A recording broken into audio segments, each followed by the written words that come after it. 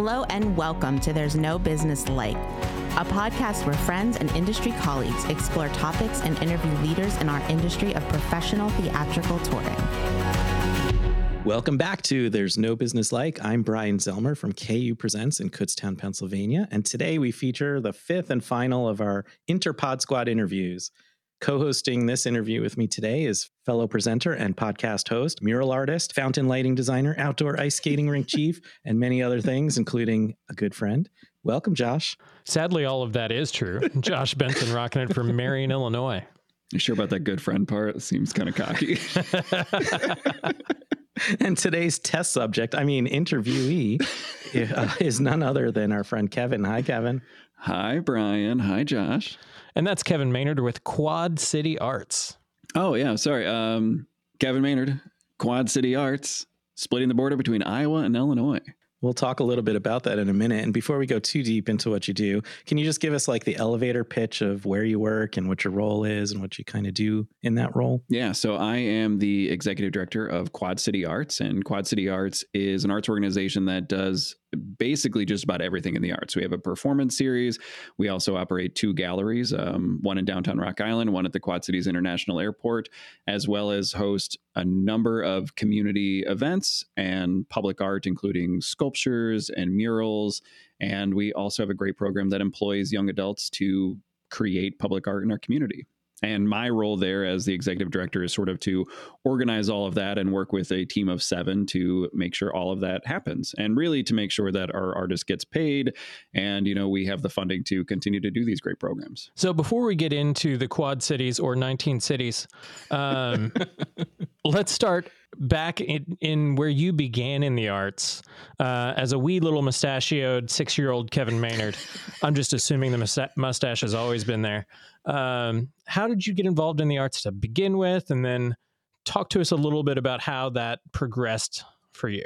I actually really started getting into the arts as a young child doing church plays. And something a lot of people don't know is that I used to help run a vacation Bible school for our church, and I was the puppeteer. So every morning I would have some sort of puppet thing with the kids. The first year I did it was literally like just me and the puppet. And I'm not a ventriloquist, so clearly like my mouth is moving while the puppet's mouth is moving. And then in future years, they put me behind a screen because who's believing that goat is actually talking if my mouth is moving with it? So you're saying once they put you behind a screen, the kids did believe that the goat was actually talking? No. I think, that suspension of belief for a little bit. But about 4th or 5th grade, I started playing football and loved football. Thought it was actually the greatest thing. And then in 8th grade, it became more about winning. And I realized that what I liked about football was just playing football with my friends. And then when it became about winning, I was like, this is not fun anymore. So I quit football and I had extra time. So I was looking for something to fill that time slot, and the high school in Geneseo was looking for men to round out the cast for Cinderella. So I said, yeah, I'm in, and went and was in the chorus for Cinderella and absolutely loved it, and met somebody by the name, now Stephanie Taylor, and she got me involved with literally everything arts related in high school. And I fell in love with that. And at one point I really thought that I was going to be an actor. Like that's what I was going to go to school for. And thankfully, before I even started college, I realized that that's not me. Like my brain wouldn't allow me to not know where my next paycheck is coming from. And I have a lot of respect for people who can do that and can do that hustle. But I think what I loved about performing was more as a hobby. It wasn't where my meal was coming from. So I actually sort of did a 180 and went to college to become an accountant. How did that seed get planted, Kevin? My older brother is an accountant. I became a CPA and, had a steady income, seemed to be fairly happy and, successful. And so I've always enjoyed numbers, enjoyed math. So I was like, oh, this makes perfect sense. So that's why I chose that when I went to college. But yeah, then when I was at Western, I joined an arts presenting organization. And that's what I started learning about the arts industry, what we're doing now, bringing artists onto campus. I had a great mentor named Mike Music, who literally taught me everything I learned about the industry. He let me help out with contract negotiations and reading contracts and, learning that stuff. Thanks to him, he offered me an assistantship to continue on to my master's. I got an MBA and I ran the box office on campus while doing that. I didn't actually realize or put it together until my final semester of grad school that like what I enjoyed on campus about like, booking artists and bringing them into campus, that's a real job that people outside of college get to do those things. So I, after my, all that clicked in my head, I started looking at theater jobs and then landed my job at the Orpheum Theater. So tell us a little bit about the Orpheum Theater whenever you started there, what it was like and where it was at, and then what direction you were able to guide it as you were there. Yeah, so the Orpheum Theater was in sort of a rough position when I first started. At that time, I was 24 years old. The theater itself was financially unstable. It had sort of a little bit of scandal that came with that as I'll just be honest. The guy that I was replacing was charged with sexual assault against a minor. Yikes. It was not the best environment to be brought into, but learning a bit more about programming and becoming, more involved in the community. 1 year later, we were able to right the ship financially. We were able to pay off our, the people who we owed money to. I always think that like my first full year at the theater, I was always really bummed because I had a break-even budget and I missed that budget by $600. I was $600 negative on that year. And I was like, so close. But then after that, started turning a profit. And we were able to, with that success, be able to do a capital campaign where we raised $1 million to help renovate the theater, put in a new sound system and, new carpet, clean up the front of the building, like all of these things, but that took time. It was relationship building. It was programming. It was becoming connected in the community in a way that the theater hadn't had a director to do that in a while. You talked about your financial background. I'm just curious how that guided you or informed the way you approach the work. And did you see any benefits from having that kind of route versus some of the other routes that people get here? Yeah, I think there was a really great benefit just because like I understood the financial side of things. And I think that's really what helped sell me to the board at that time. So, it was beneficial to get me that job, but I approached that job literally from a numbers aspect. When we talked about programming, especially my first couple of years, and we talked about rentals, like it was all about the bottom line. It was focusing on, how much we could spend, how much we could make. And so there was some really great things that happened from that. And now I've realized that some of that financial background does hold me back a little bit. Can you talk about that a little bit? Yeah. So when I was first booking artists, like I honestly was afraid to go too high with a guarantee or was afraid to, I don't want to say take a risk, but to just, push me a little bit out of my comfort zone because I'm very cautious when it came to the financials. But after a couple of years, started realizing that certain artists that you can go higher for, you can sell more tickets for, different ways to work a deal. So I was no longer focusing on things that we could afford at a very low range. And the first couple of years, like that was the focus because I was so concerned about the financials. But then, I started realizing that there are other ways that I can balance that where we can pay a bit more, sell more tickets, those kind of things, and not be as cautious and as conservative as I was with that financial approach. It sounds like it was a gradual learning curve for you to get to that point. Yeah. At what point in your career would you say they kind of met and matched up where you have a good balance of both sides? Honestly, my final year at the theater. I spent about 5 years at the theater, and that was about the time where I think that really balanced out. And then when I came here to Quad City Arts, like it was a whole new world. A whole new ballpark as far as, what I was doing. But like it also helped me, make that adjustment as well and become a little bit more calculated on that front. Did you feel like artistically it was really holding you back as well to not take those risks before you became more comfortable with that balance? Yes and no. So I think artistically we were doing some really great stuff, but I think the reality is that the community wasn't willing to take the risk on something that maybe they didn't know or a genre they didn't know. So that was holding us back. So we were able to, book a show that would break even or make a little bit of money. But once we started being able to take that risk, more people came out. And what I really learned was that the more people that would come out, the more they were willing to follow me into the things that they didn't know. So those shows when we were, breaking even, and when we would book a show like that, more people would come because it became less about, oh, I know who this artist is. It was like, oh, it's going to be at the Orpheum Theater. So we know it's good because they haven't led me astray yet. And with the reputation that the organization had, how long do you feel like it took you to rebuild that reputation from where it was in the gutter before you started?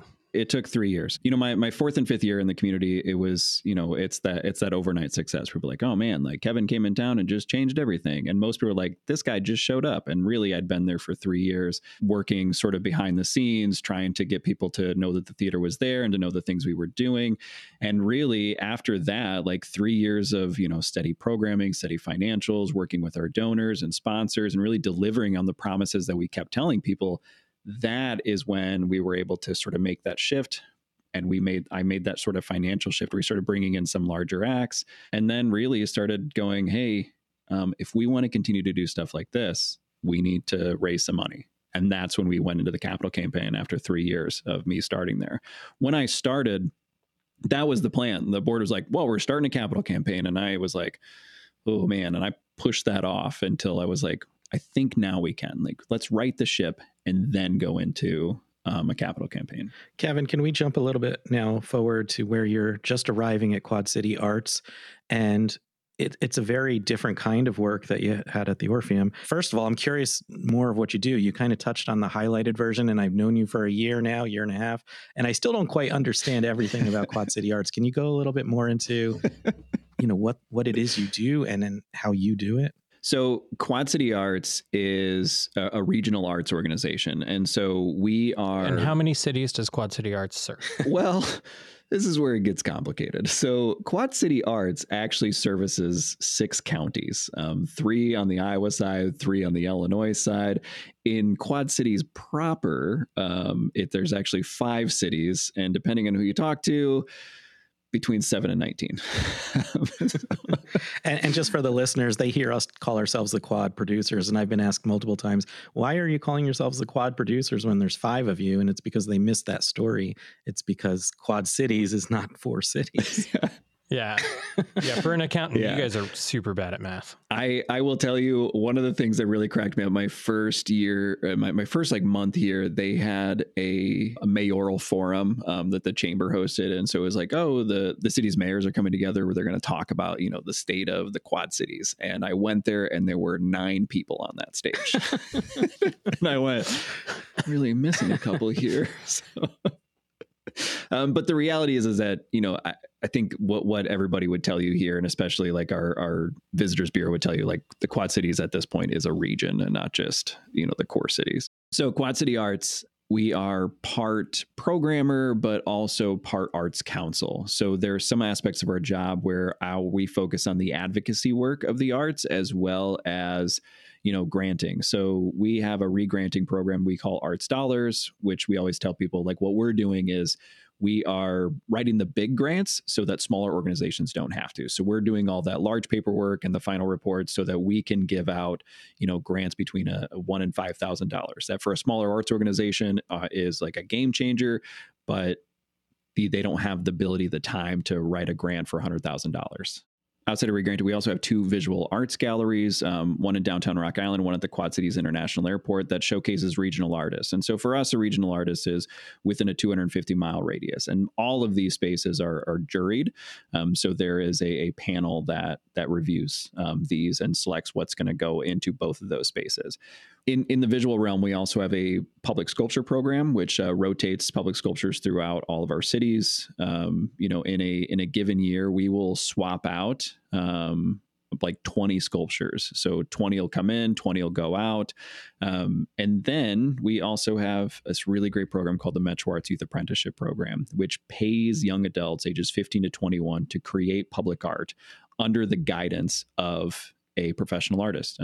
These are all paid assistantships because we believe that from a young age, like, artists deserve to be compensated, and they should be taught that from a young age that it's okay to be compensated for your artwork. In fact, you should be compensated for your artwork. So we make sure that, we pay them to sort of hone this craft, build this talent, and, give them opportunities to do that outside of that program as well. On that note, is exposure considered compensation? Absolutely. I'm being sarcastic. No, I know. Outside of the visual arts, we also have community events. So some of that is our Festival of Trees, our Chalk Art Festival, a Festival of Fine Art, and really all sorts of events that we do that are, public events in our community. And then we have our performance section, which is our Visiting Artist series, and that brings in national and international touring artists and primarily puts them into our public schools. And about 6 of those will do a full-length public performance as well. So we don't actually own a venue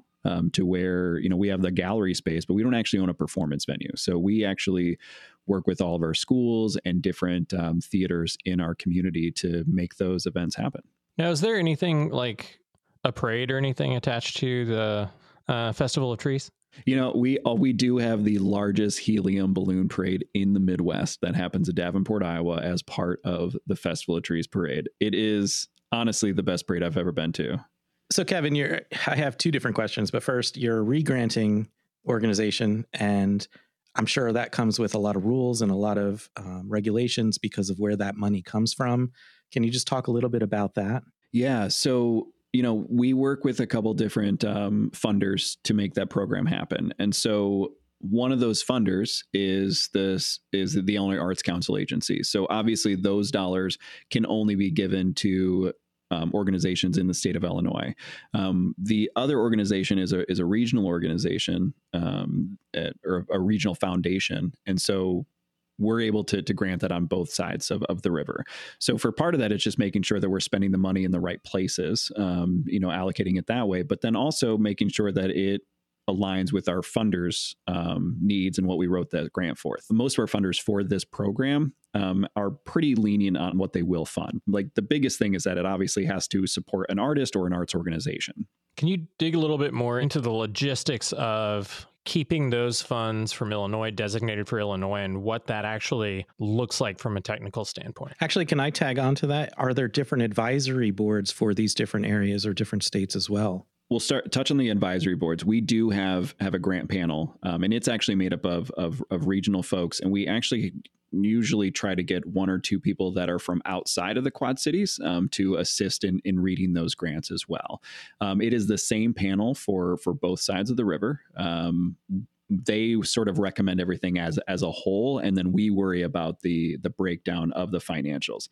Thankfully, like where the dollars come from, rarely sort of plays in because we're now at a level where both of our funders are at a fairly high level.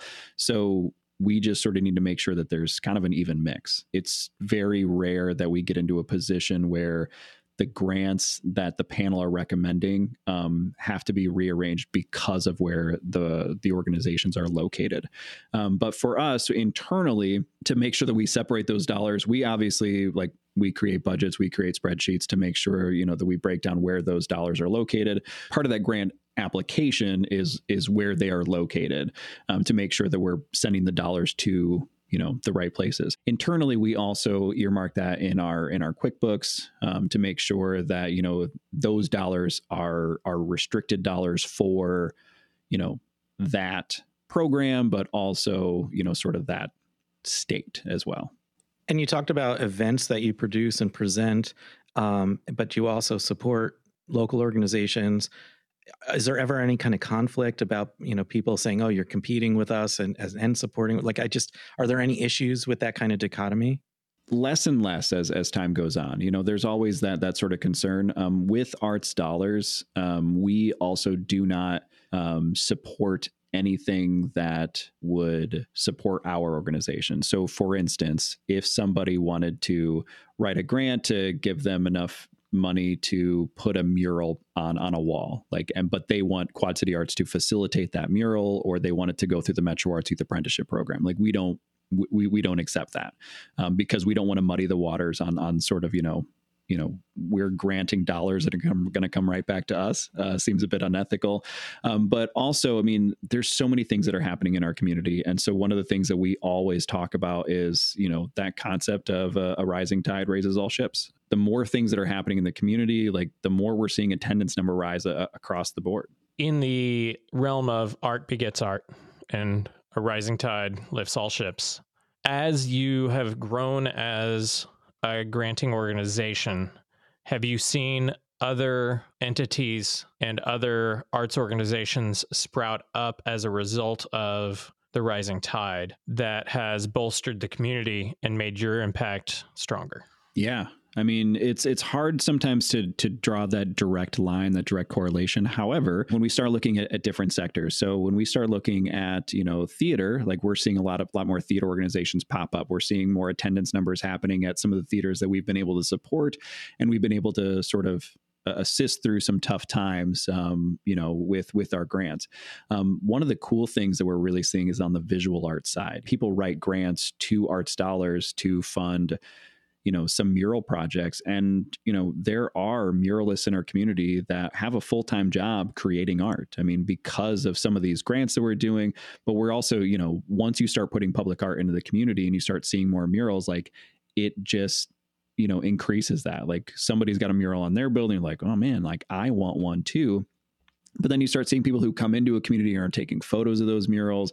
They're tagging those murals like on social media. They're telling people all about them. So it drives tourism. It drives people into your community and it drives people to your downtown. So, we are seeing a lot of that, and I think that there is, anecdotal evidence that it is directly related to the work that we're doing as well. Are you seeing a correlation between attendance for community theater and music events to the saturation of visual art form within the community? I would say that's a really difficult one, especially right now, because, we are seeing, post-COVID about, audiences about 80% across the board when we're talking to most of our organizations. It seems to be more events happening, but I don't know that those numbers are increasing the way that, we thought they would, 5 years ago. Kevin, you've taken on some really incredible and exciting and even I'd say bold projects, including, which we've talked about a little bit on this podcast, like enacting pay equity. And I just want, if you could just kind of go through it a little bit deeper than you did previously about what the impetus was, first of all, how you got the idea, how it came to you, how you introduced it and implemented it, and then what kind of time frame did this take to roll out? I think it's always sort of been on my mind, starting out when I was at the theater, and being at an organization where finances were really tight and knowing that I felt that team should be at a higher level, but like it just couldn't sustain it. But figuring out other ways that we could add to their benefits package. So for instance, at the theater, we added health insurance. That was one of the things when I started, like I negotiated health insurance for myself. And then when I, fully joined the team, I realized like nobody else here has it. Like that seems so, it was like, all right, let's figure out how to pay for health insurance. And then we start focusing on, increasing wages, those kind of things. And that's not a little thing. No. It's not. I mean, it's hundreds of dollars a month per employee. And that number goes up every year. So, it started there. And then, when I moved to Quad City Arts, there's a lot of things that I started realizing that, sometimes seem like a privilege in my life. For instance, health insurance, having certain things, and then starting to look at what are we paying all of our team members across the board. So when I started here, we had to hire somebody for a position. I can't remember what the position was at that time. And the first thing I did was I wrote the job description and I put what we're hiring it at. Selfishly for me, it was like, I don't want to fall in love with someone and then tell them, and then they're like, oh, like I can't come to work for you for that amount of money. Like I didn't want to waste my time. I didn't want to waste their time. Like that was my whole reason for doing it at first. As soon as I did it, and I sent it to, our team, I had different members of the team thank me for that. They're like, thank you for being transparent about what we're hiring this person at. But then I started realizing that it serves a larger purpose than that. That led me to sort of really look at our wages. And I sort of had this fear of like, I never wanted to be the top of an organization and, be like one of those stories where like the CEO makes, 400 times what the lowest employee makes. And so I started looking at, some of those ratios just with our part-time employees, started looking at different things. But that led me to just looking at what we're paying our team in general. Is it sustainable for the region, but also is it what they should be at in the industry? Like not just, for our region, but like, is this competitive? How did you find the answers to that? Because back then, not a lot of people were sharing. No. One of the things that I did was I pulled some information, I want to say from Americans for the Arts. And this was like old data from like 2015, 2016 area for the information that they had for across the industry. And so you could break it down to, population as well as, some sort of jobs. So it was like, okay, well, what are our jobs sort of line up in the ways that they've described that? And then I took cost of living increases for our region and just added it year over year to see like this is where our team should be. And that's what I proposed we move our wages to. And it was a jump. And the first time I proposed it to my executive committee, they shot me down. They said, nope, this is too much. This was 2020. When I was, and so I get it. Like, I understand, So a financially stable time. Yeah. Everything's going like really great. Was this before the pandemic or during the pandemic? This would have been during, it was during the pandemic when we were talking about this. But like part of that was like sort of seeing the writing on the wall, like people like having enough time outside of work, different COVID benefits, and going, starting to see people going like, I'm not going to come back to work for nothing. And we were paying our team better than that. Like, we didn't have that issue. We weren't going to be worried about them, wanting to jump ship because they could, make more money doing various other things. They also love what they do here, like, which is what I love about my team.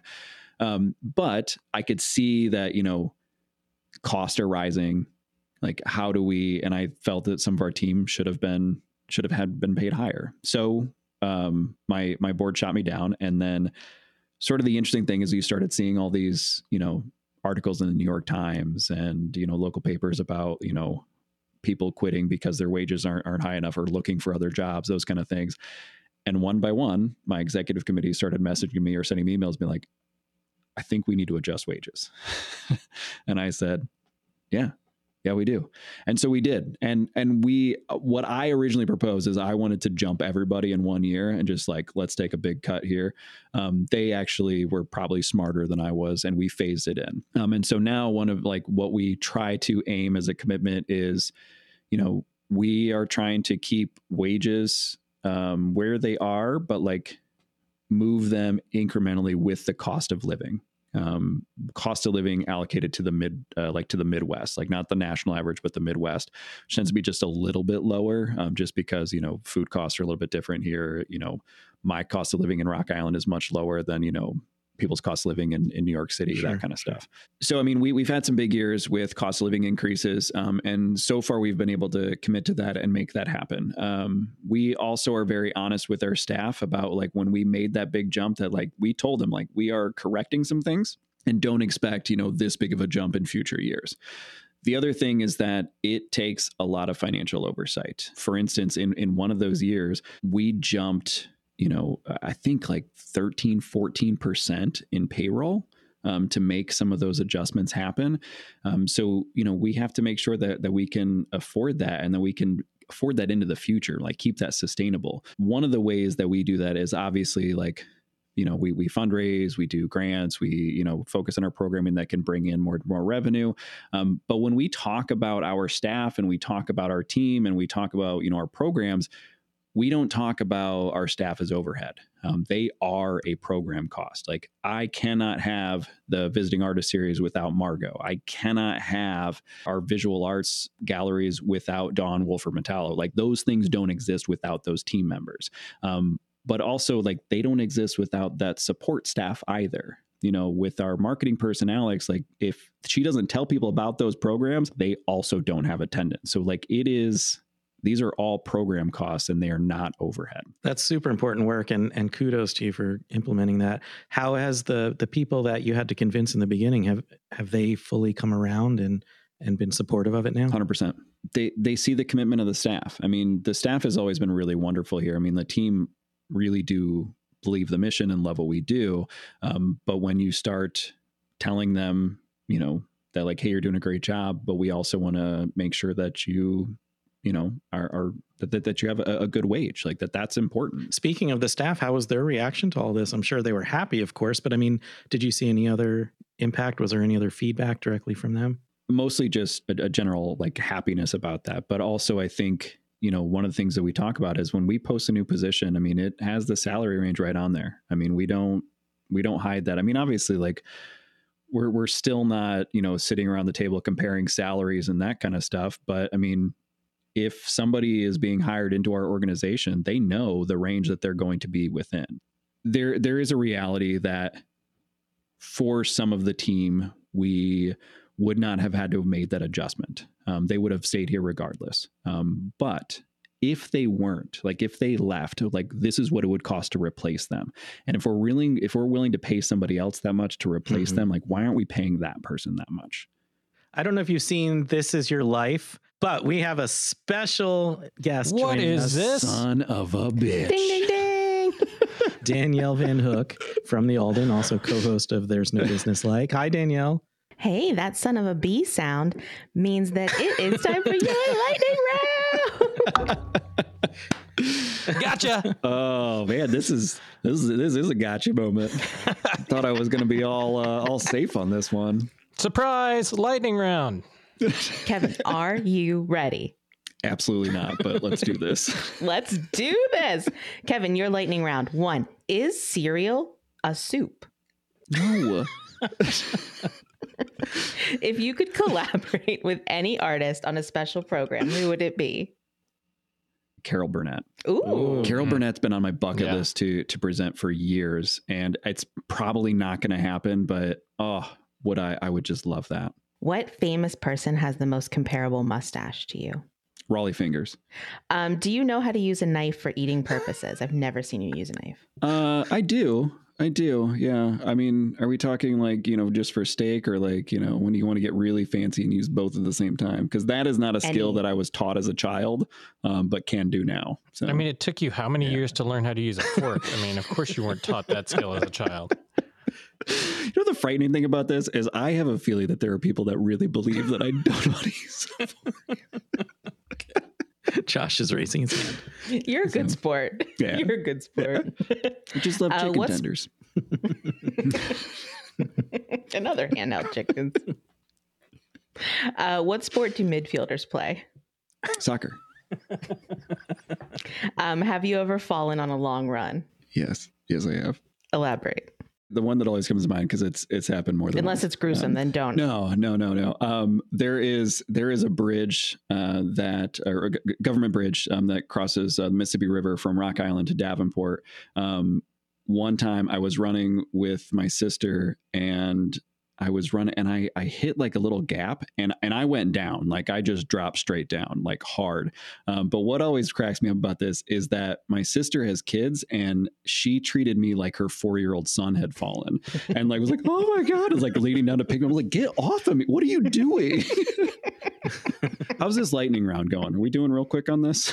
I mean, it was over 2 minutes ago. Oh. All right. Well, just as quick as I came in, I'm out. Bye, See ya. Danielle. Bye. So now that we're back to just us, Kevin, as you know, because you had it away from me for a long time, we have recovered the time machine. I would never. We have it working again. Hey, where'd you find that, by the way? I'm not sharing that, and you will not borrow it anymore alone. Okay. But I'm going to let Josh use it right now to bring us back in time to a point in your life. So I want to go back to that moment when you decided, hey, accounting's not really for me. There's actually a career there in the arts. What advice would you have for yourself at that point during your MBA in realizing that arts administration was an actual career path? If I could go back, I would tell myself that there are a lot of opportunities in the arts, that there are more things that you can do aside from running a venue or programming a venue. I've probably learned that more in the past 2 years than any point in my career, but I think I would tell myself that. Yeah, I think that's it. So Kevin, I know professional relationships are very important to the type of work you do and how you've advanced the way you have. I'm just curious, and I'm not talking about mentors necessarily, but just simply your networking and your professional developments today. For someone who's new in the industry or a student or somebody who maybe is just a little bit isolated, what advice do you have for them to start networking and building relationships in the industry? Just do it. I know that sounds like crazy, but like just how do they do it? I mean, Brian, just you talking about me having to network, I can feel my heart start to race. It probably comes as a surprise to a lot of people, but that is one of the most anxiety ridden environments for me, is having to like go in and work a room and talk to people. So what I do is to just do it. I introduce myself to folks, or I ask colleagues to introduce me to people. And Kevin, is it ever the disaster you fear when you have that anxiety? Oh, absolutely not. Never. It has never once gone like horribly awry. The thing is that especially at conferences and when you're at an event, like there is always something that links you to that. Like you're all there for a reason. Like either you're all there to see the same event, you're all there for the same conference. And honestly, there's probably at least a third, if not half of that room who feels the exact same way that you do, who is just like, oh man, like, how do I do this? How do I make this happen? And so really, I just do it. Like I convince myself of like, hey, this is something that you need to do to get better. And honestly, it's worked out really well for me because I've learned so much from people that I've met. So Kevin, thanks for sitting with us. I learned a lot more about you, and I can't wait till the ladies join us in a moment and we get to grill you a little bit further. Me too.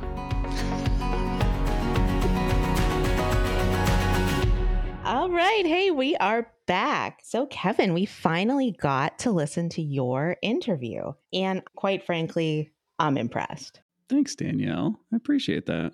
After getting to the end of an interview where I truly learned a ton that I'm going to take with me. But here it is. Who is the man behind the mustache? What does he do when he's not working? Balancing spreadsheets. That's all I do.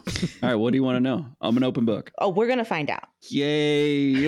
In what I'm going to call a rainbow round. Because you get a rainbow after the storm. Good. All right. Number one, where are you from? I was born in Spring Valley, Illinois.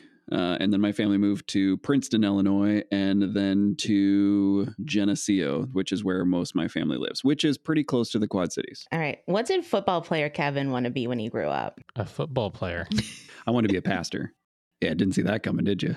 I didn't. No, I didn't. No, not at all. Well, good for you.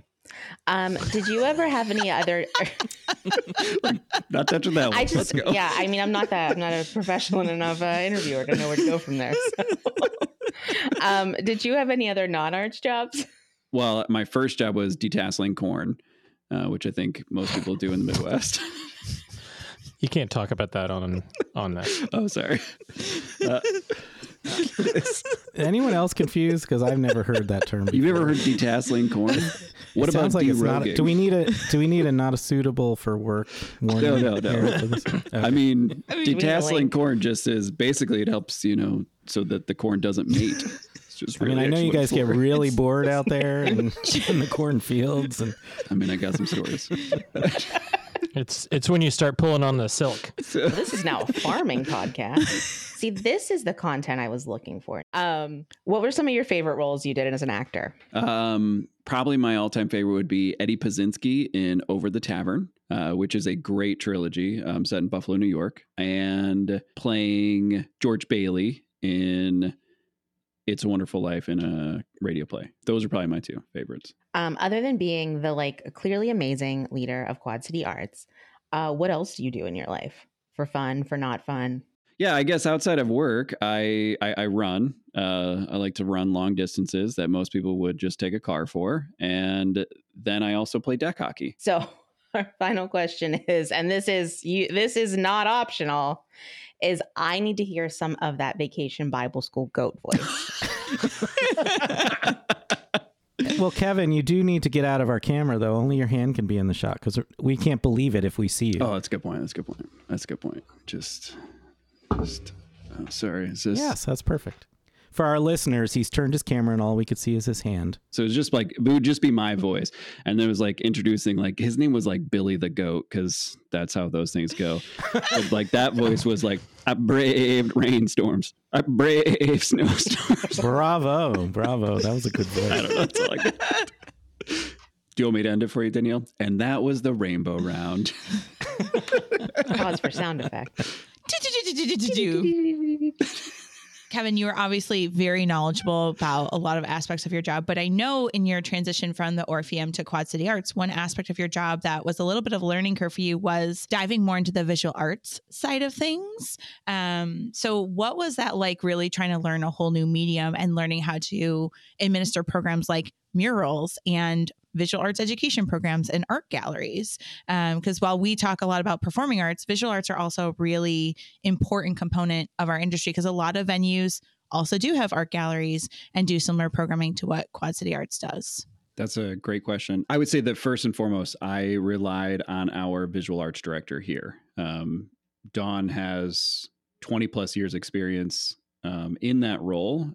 So she knew how to handle all that. And so I did what I do with most jobs. The way I approached the theater was just listening and learning, like having conversations. And so learning how the gallery side of things works, learning how we jury our shows, but then also talking with other colleagues in the industry on the visual arts side of learning how they jury their shows to figure out, how can we bring in more artists on that side of things. With the public art aspect, I just reached out. I reached out to, communities and organizations that I thought were doing really cool work in public art. So one of those being Marshalltown, Iowa, is a small town, but they've got a really great, thriving mural and public art scene. And so it was just reaching out to their executive director and going, how did you do this? What's the best advice? Amber's advice there was just do it. And you're not going to do it perfectly, but you'll learn from it. And then the next time you'll do it a little bit better. And the time after that, you'll do it a little bit better. She's like, they have done dozens of murals. And she's like, and I'm still fine tuning that process. That was a big confidence boost. Just going, you know what? Somebody who's been doing this a bunch of times is still learning. So it's crazy to think that right out of the gate, I'm going to be perfect at it. And that's what we're doing, and fine tuning that process. I did want to go back, though, and ask you a question about when you were talking about running the Orpheum. Mm-hmm. After you were basically in the black after a year of running that. And then, 3 years later, like pretty prosperous. And you said you were like 24. So you were pretty young. We kind of talked to Katie about this earlier, of running a historic theater at a very young age. Like that is like pretty incredible statistics. Like in 3 years, that's a lot to do. Were you running at an unbelievable pace? Like, was there more staff there? Were you kind of headed towards burnout? It feels like that's something that like you can only do when you're young. Yeah. It was a smaller team than I have now that worked at the theater. And I think we were all pretty motivated. So that definitely helped. About the time that I left, or when this job opened up here, I think I was burnt out from doing that because you're right. It was a lot. Yeah, it was difficult. So Kevin, I've got a really serious question for you. Everyone knows you as the mustachioed man. You've got the handlebar mustache. When did the mustache come in as part of your look? It was actually at an Arts Midwest. When I was working for the Orpheum Theater, I had a full beard. I wanted so badly to shave that beard because I was just like really over it. And it happened like while I was at the conference, but I thought it would be ridiculous if I shaved it in the middle of the conference. So I waited, and my buddy Tim, who is also our box office manager at the theater, was at this conference, and we were talking, and I was telling him like, I just want this off my face. And he's like, please, just for one day, will you shave it down and just twirl up your mustache? And I told him that is the dumbest idea that I have ever heard. And I went home, got out of that conference, and I shaved my face, kept the mustache, looked up online how to wax it, and I waxed it, and I went, oh, I like this way more than I should. And then I kept it for a few months, and then I shaved it for a month, and then I brought it back. And I've had this iteration of the mustache for I think 7 or 8 years now. I think maybe you should have stuck with your first thought. Some people do believe that. I think drastically changing your facial hair midway through a conference would be hilarious. I thought about it. I really did. I just hated it. Trim it, and then go down to goatee and mutton chops, and then just a mustache and mutton chops, and then take the mutton chops off. Yeah. I also really love the conversation or the point you made about staff not being overhead, Kevin. And we've discussed it a little bit before about with grants, like they have restrictions, or you can only, a lot of grants are only for programming costs. So what are really some practical ways that you raise money, or your organization raises money for staff salaries? Because there are a lot of restrictions on grants where you can't include staff salaries as a part of your request. Yeah. So one is we loop salary costs into program costs. And so unless a grant or a funder specifically says that they do not fund staff salaries, that's the only time we will ever remove those costs. And there are times that there are certain programs or certain times that we do not go after those grants or take those dollars, because if it's not going to cover staff time, we can't do the programming. One approach that I've recently learned, we have a consulting fee.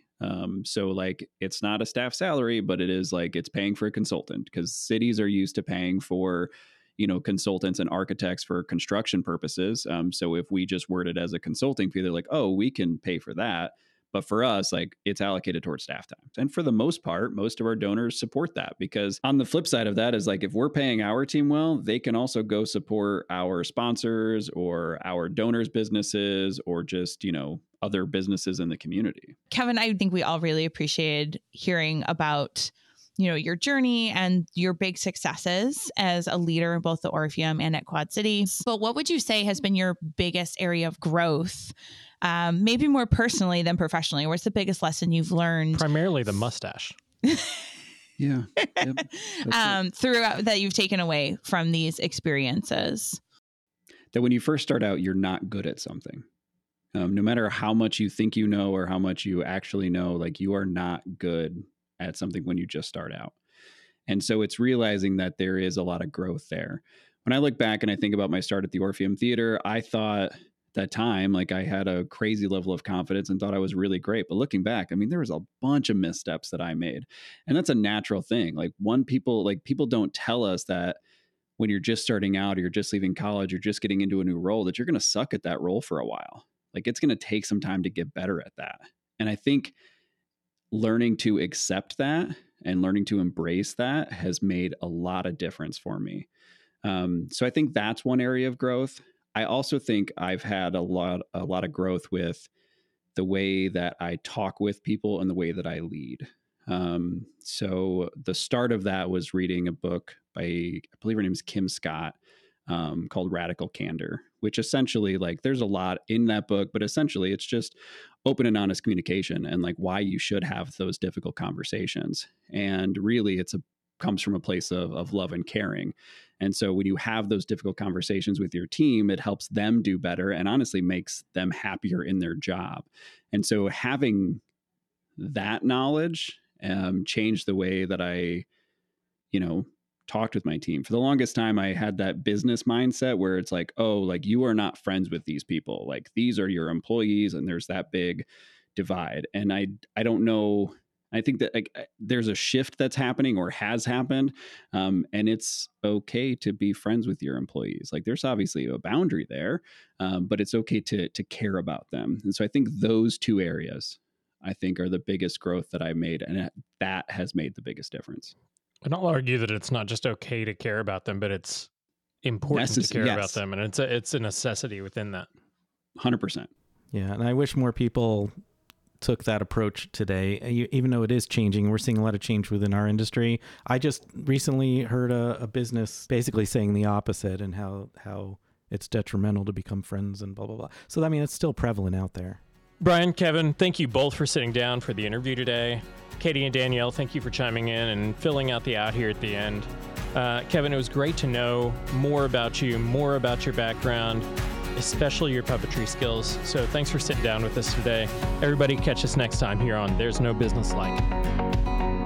All right, everyone. Thanks for listening to There's No Business Like. Our producers and hosts are Brian Zelmer, Josh Benson, Kevin Maynard, Katie Miller, and me, Danielle Van Hook. Views expressed in this podcast are ours alone and are not reflective of the organizations we are a part of. Keep up with us at nobusinesslike.com. There you'll find links to all of our episodes and socials. If you like this podcast, give us a like, a follow, a review, or our favorite, a 5-star rating. Oh wait, what was that site? I got it, don't worry. It is nobusinesslike.com. Do I sound out bus-I-ness every time I type it? Yep, sure do. Stay in touch, my friends. What's that? What's that? That's a Kevin. What's that? That's Kevin. I'm Kevin. And this is a llama. Kevin can do a goat voice. Yeah, do your Ask goat him to do voice, the goat Kevin. voice. You're the goat voice. I do a goat voice. Except I only know one line with the goat voice. I've already done it. It goes, I braved rainstorms. I braved snowstorms. Wait, I could see your lips moving. That wasn't very believable. Sorry. Was that a good goat voice, or have you heard better?